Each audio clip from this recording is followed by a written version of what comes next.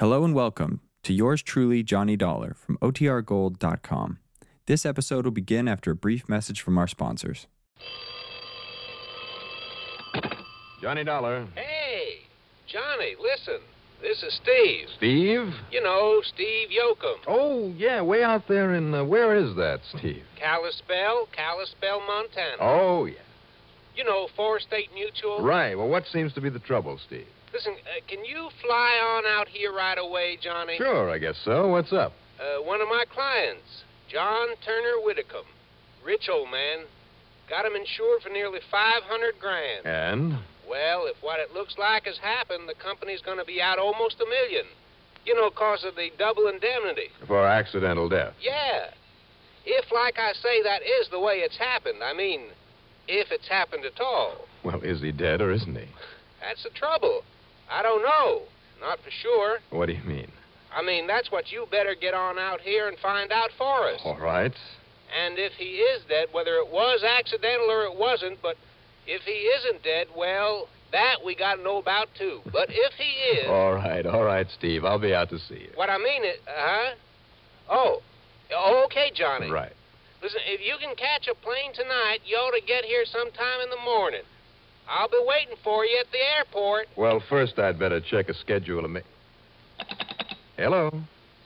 Hello? Okay, Rattlebrain, I'll be there.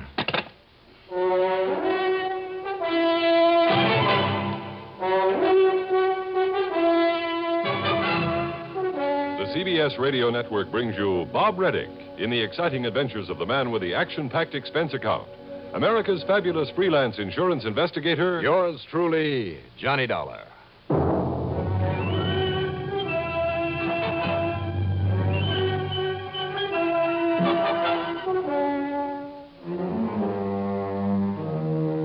Expense account submitted by Special Investigator Johnny Dollar to the Forest State Mutual Insurance Company, office in Kalispell, Montana. Following is an account of expenses incurred during my investigation of the Yak mystery matter.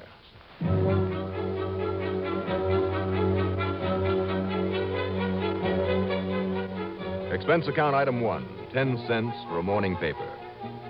After carefully checking meteorological reports for a slant on the weather in northwestern Montana, I made sure to throw some gloves, heavy woolen socks, and a set of long-handled underwear into my luggage. Item 2, $5 for a cab to Bradley Field. Item 3, $145.50, plane fare. It was almost 9:30 a.m. by the time we sat down at the small but prosperous-looking city of Kalispell. And true to his word, young Steve Yoakum was there at the airport. We piled ourselves and my luggage into a Jeep that had the side curtains up, but no heater, and then took off. Now, reaching back of you, Johnny. Swap that top coat of yours for a sheepskin you'll find back there. You're going to need it where we're going. Well, where's that, Steve? 140 miles up to the Yak. The what? Up near a town called Yak, if you can call it a town. Just a glorified crossroads. Maybe 40, 50 people living around there. Put it on, you'll need it. Well, you're the doctor, Steve. Yeah, we're going in real snow country. You still haven't told me why. Oh, that client of ours, John Turner Whitcomb, made a lot of dough in lumber. When his wife died, he retired. So? He and his good-looking daughter, Valerie, it's his only child, and her husband, Lou Larson, took off last week for a little vacation. Little hunting, maybe, out of Shorty Besson's camp. That's up in the rugged country east of Yak, over near Lost Horse Mountain. And what's happened to him? Well, I got a call from Shorty Besson just before I called you. Seems the weather had calmed down for a couple of days, and Whitcomb and the kids took some gear and horses and went out hunting. Hunting at this time of year? What for, Steve? Well, that's what I don't understand. But they went out anyway, over Shorty's protest. Oh? They not only didn't come back, but Shorty hasn't been able to find hide nor hair of them. Oh, fine.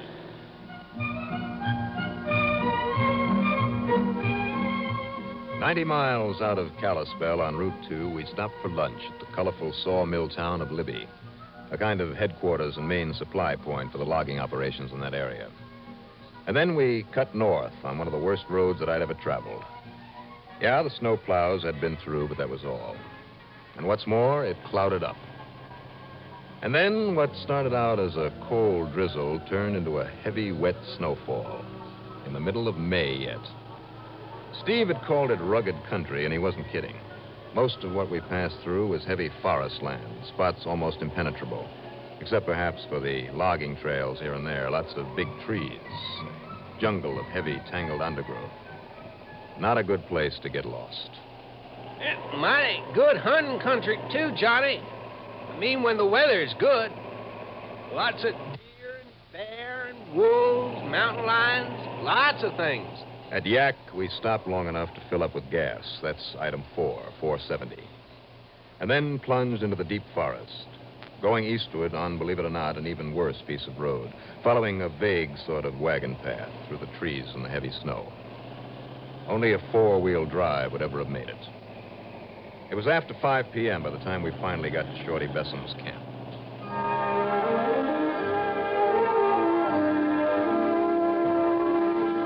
But there, in the big log cabin, or rather lodge, Mrs. Besson, a bright-eyed, sprightly old lady, took one look at our frost-bitten faces, sat us down in front of a roaring fire. That stone fireplace was big enough to walk into. Logs burning in it were over a foot thick. And then she poured us full of strong, steaming coffee, heavily laced with rum. And I began to feel warm for the first time in hours. Well, I told him, Mr. Dollar. Yeah, Shorty? Yes, sir. Shorty told Mr. Whittaker and those young kids they oughtn't to pack out in those woods without him going along with them. Yes, sir. I told him, Mr. Dollar. I told him likely there might be another snow coming up, too. But Mr. Whittaker just wouldn't listen to him. Here, now, have some more of this. Oh, no, thanks, Mrs. Besson. Oh, name's Kate, and you know you need this. You two still look a little blue around the gills from the cold out there. Thank you. Put some more rum in it, Shorty. Huh? Oh, sure, Kate. You too, Mr. Yoakum. Huh? Oh, don't mind if I do. Thank you. Yes, sir. Mr. Whittaker just wouldn't listen. Him having been such a great hunter all over the world so much, over in Africa, over in Kilimanjaro and India and all those other places he talks about, all around high mountains, all kinds of weather. Just wouldn't listen. Yeah, just wouldn't listen. Ask me. I think he was trying to prove with that son-in-law that young Larson was really a man up in this country. But at least he promised they'd be back the next morning, so, well, I let him take some of the horses and go. Then it snowed a bit that night. Yeah, it snowed a bit. When they didn't come back, well, that's when Shorty rounded up the Branson boys and Sid Keeler from over near the ranger station. They started looking. Yeah, yes, sir. Yes, sir. They started looking. Up until dark yesterday and most of today. On account of that snow, they couldn't even find their tracks. No, couldn't find their tracks. And they hadn't said where they was going to, so all we could do is look at all the likely places, but we didn't find a sign of them. Well, then, Steve, how did you expect me to find them when these people who know this country so well can't do it? Well, I know, Johnny, but... No, wait. Listen. What is it, Shorty? Why, yes, that's a horse out there. Oh, maybe they're back. They're all right after all. Come on, boys. Right. No. Look. What's that? Johnny. Good Lord. Yeah.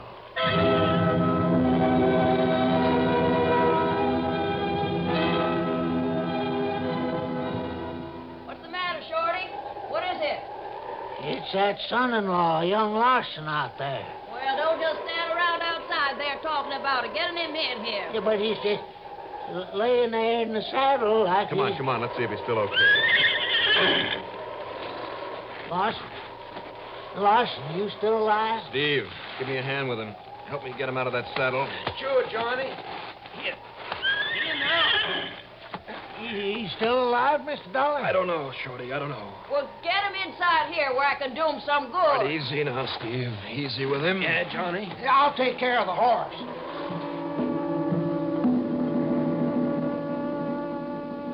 Lou Larson was still alive. And I wondered how a city boy, that was obvious from his soft hands and pale complexion, his general build, I wondered how he had managed to survive when the others... But it was well into the night by the time Kate brought him around, enough to tell us what had happened. They're dead. They're dead, Mr. Dollar. Mr. Whitcomb and my Valerie. Oh, that poor, lovely little girl. Where, Lou, and how did it happen? Somewhere on the south slope of Lost Horse Mountain. Yeah. At least, that's where Mr. Whitcomb said we were. Now, boy, you just get some more of this hot coffee inside of you. Yeah, boy. Get some hot coffee in you. Thanks. I'm feeling all right now, I think. Go on, Lou. What happened? When the snow came, he said we'd better make camp, not try to get back here. Now, that was wrong of him. He'd have known this country at all. I wondered about that, too, Kate. It was getting dark. He found a kind of shelter and built a fire. It was under some big rocks beside a real deep crevice. On the side of the Lost Horse Mountain? Yes. Oh, Lordy, that was Dead Man's Hole. It's very narrow. Very deep. It's a death trap. That's all it is, a death trap. It's a death trap. That's what it is. Told me to go look around for some more wood while he and Val try to make camp. But a fire under the snow that piles up there? Dollar, if my horse hadn't followed me, we'd have died out there, too. Maybe it would have been better if I'd stayed with him with Valerie and died with her. Easy now. She was my wife, Mr. Dollar. I loved her very much. I know, Lou. Go on, please. I only got a couple of 100 feet away when I heard that terrible sound. Like thunder. An avalanche. That's what it was. And I looked back. And that's what's taken the lives of more people in that awful chasm. It's a death trap, I tell you. It's a death trap. Go on, Lou. All I could see was thousands of tons of snow and rocks falling down where I'd left them, rolling everything, even their horses, into that chasm. It was terrible. Terrible. All right. Now, son, you just take yourself another drink of this, and then you sleep a while. Thank you, Kate. So tired. So tired. Sure you are. Here, you men help him into bed. Yeah, come on, Shorty, give me a hand. Yeah, sure, Mr. Dollar. We'll put him in what was Mr. Whitcomb's room. It'll be warmer there. That's a good idea. It'll also give me a chance to... What's the matter, sir? Come on. Let's get him to bed.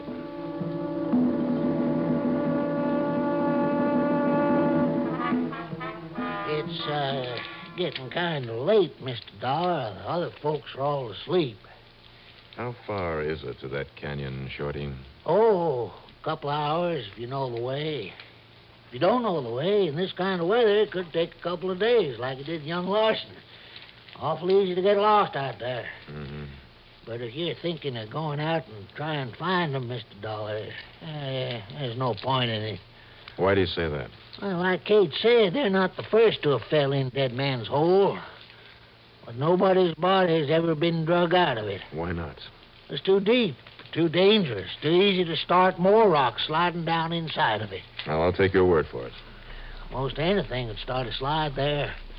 Build a fire under the snow overhang on top of that rock he was talking about, you'd start a snow avalanche. Really? Just fire a shot on some of the smaller rocks on the side, you'd start them tumbling down. Why, even a little animal walking around up there would do it. Oh, it's happened many times, Mr. Dollar. Read up in all the books that ever been wrote about this part of the country. Yeah. Well, now, Mr. Dollar, I don't know about you, but it's late and everybody else is to bed, so why don't you and me hit the sack, too, huh? Nothing more we can do tonight anyhow. You go ahead. I'll be along shortly. I don't know what I was really looking for there in Lou Larson's room. And I had to be very quiet. But then, in one of his suitcases, under a pile of shirts, was a piece of a topographical map. A map of the area surrounding Lost Horse Mountain. At one point on the south side was a check mark at what was obviously a very deep, narrow canyon. And there was a book, too. The Legend of Lost Horse Mountain. All right? Reason for suspicion? Sure. But that was all. Or was it all? The next morning was, surprisingly enough, quite warm. though heavy storm clouds raced across the sky. You never know this time of year, Mr. Dollar. One day it'll be hot like this. Next it'll be freezing up again, or maybe snow. I knew now that I had to have a look down into Dead Man's Hole. And before another avalanche could fill it up some more. It happens 8, 10, 15 times a year. They'll never fill up that big chasm. Washes out in the summer floods anyhow. Over his protest, Shorty and I set out on a couple of the horses, armed with pick and shovel and a pair of binoculars. As for Steve Yoakum, who'd struck me as being pretty useless in a situation like this, I left him behind to look after young Larson, still asleep in Whitcomb's bed. I don't like those clouds, Mr. Dollar. Chances are we're going to get a lot of rain. Well, it's a chance we'll have to take. But if you think I'm going to let you lower yourself down in Dead Man's Hole to look for a couple of bodies that are probably all covered up anyway... Sorry, Shorty, but I have to. Now, let's get there before this storm breaks.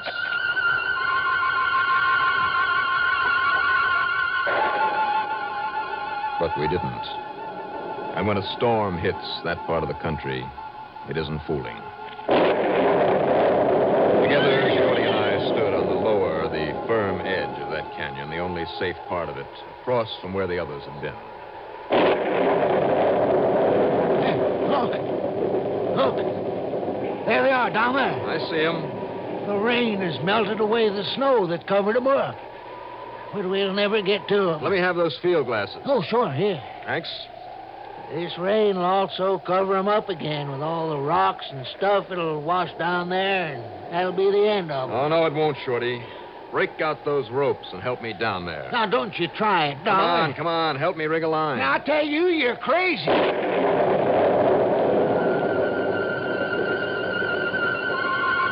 Sure, I was crazy. But what I'd seen in the glasses had told me that Mr. Whitcomb and his daughter had been murdered. Before they'd been thrown into that canyon. Bullet holes in their heads. Slowly, I worked my way down toward them, careful not to dislodge any rocks or rain-soaked clumps of gravel. And now, even without the glasses, I could see the bullet holes. Now that you're sure, come on back here. Come on back up, Dollar. Just another few feet so I can get a line on them and we can... What was that? That wasn't no thunder. Dollar, that was a rifle shot. I know. From lengthwise down the canyon. Hit that rock on the other side, broke it loose. I know. Look out! Another avalanche! Dollar!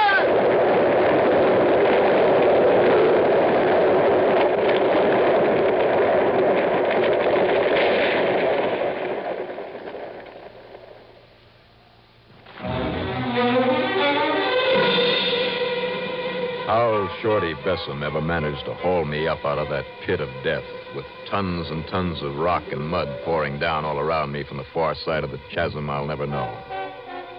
But somehow he did. And then, panting from exhaustion, we lay there, well back from the edge, the blessed rain in our faces. I'm sure they was rifle shots, Dollar. I'm sure of it.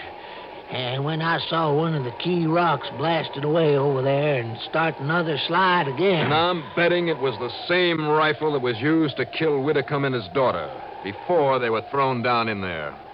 Young Larson. He knew how easy it was to start a slide at this spot from a book that he'd read. One of those that you talked about. And he knew that nobody but a fool like me would try to come here and look for those bodies. Well, why, Dollar? Why? Money. Oh. Whitcomb didn't like him, did he? No, sir. That's true. Kate said that Whitcomb brought him out here to see if he was really a man. Yes, sir, that's true. And that means he didn't like having young Larson married to his daughter, in line to share all of his money when he died. Valerie was his only child.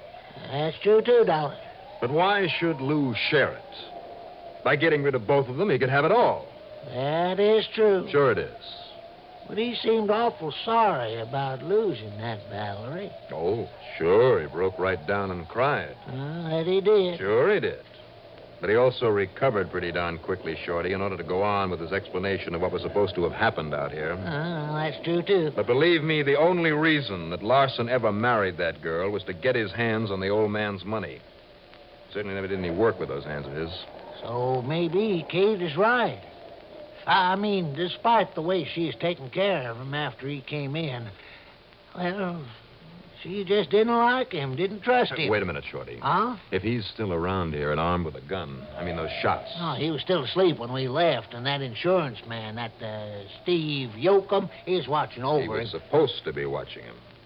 He could have slipped away from Steve. Now, maybe Larson saw the slide and thought it killed us both and went back. Maybe.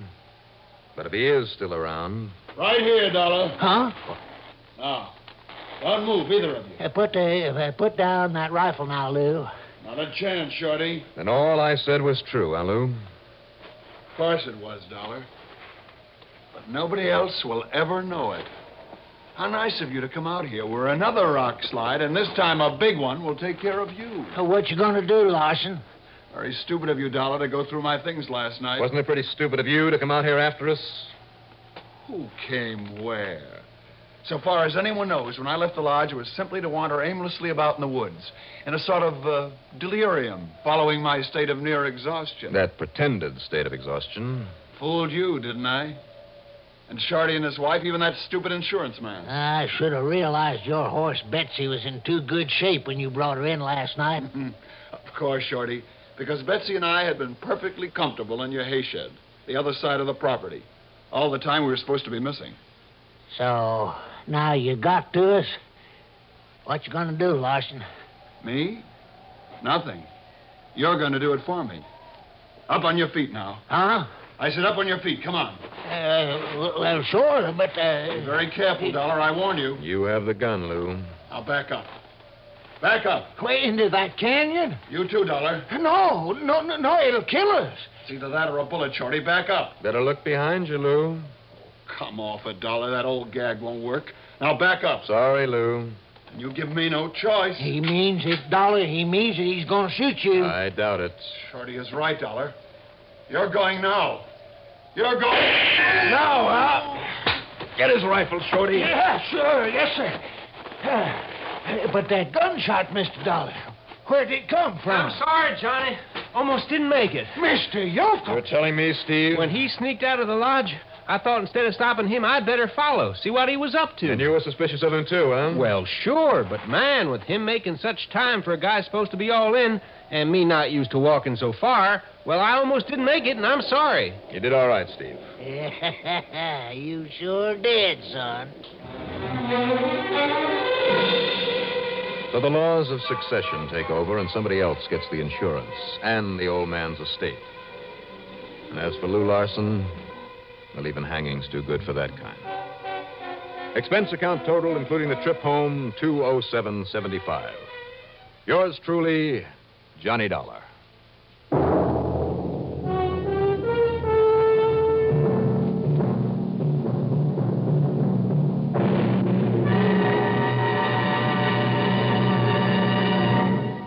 Now, here is our star with an important message and a few words about next week's story. The CBS Radio Network and this station are both very much a part of National Radio Month.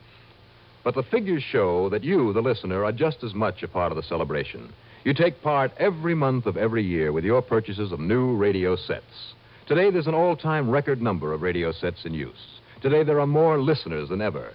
And the number one network for the best sound around is, of course, CBS Radio. And now, next week, the stock in trade matter. And the stock I'm talking about is just exactly that, stock. Join us, won't you? Yours truly, Johnny Dollar.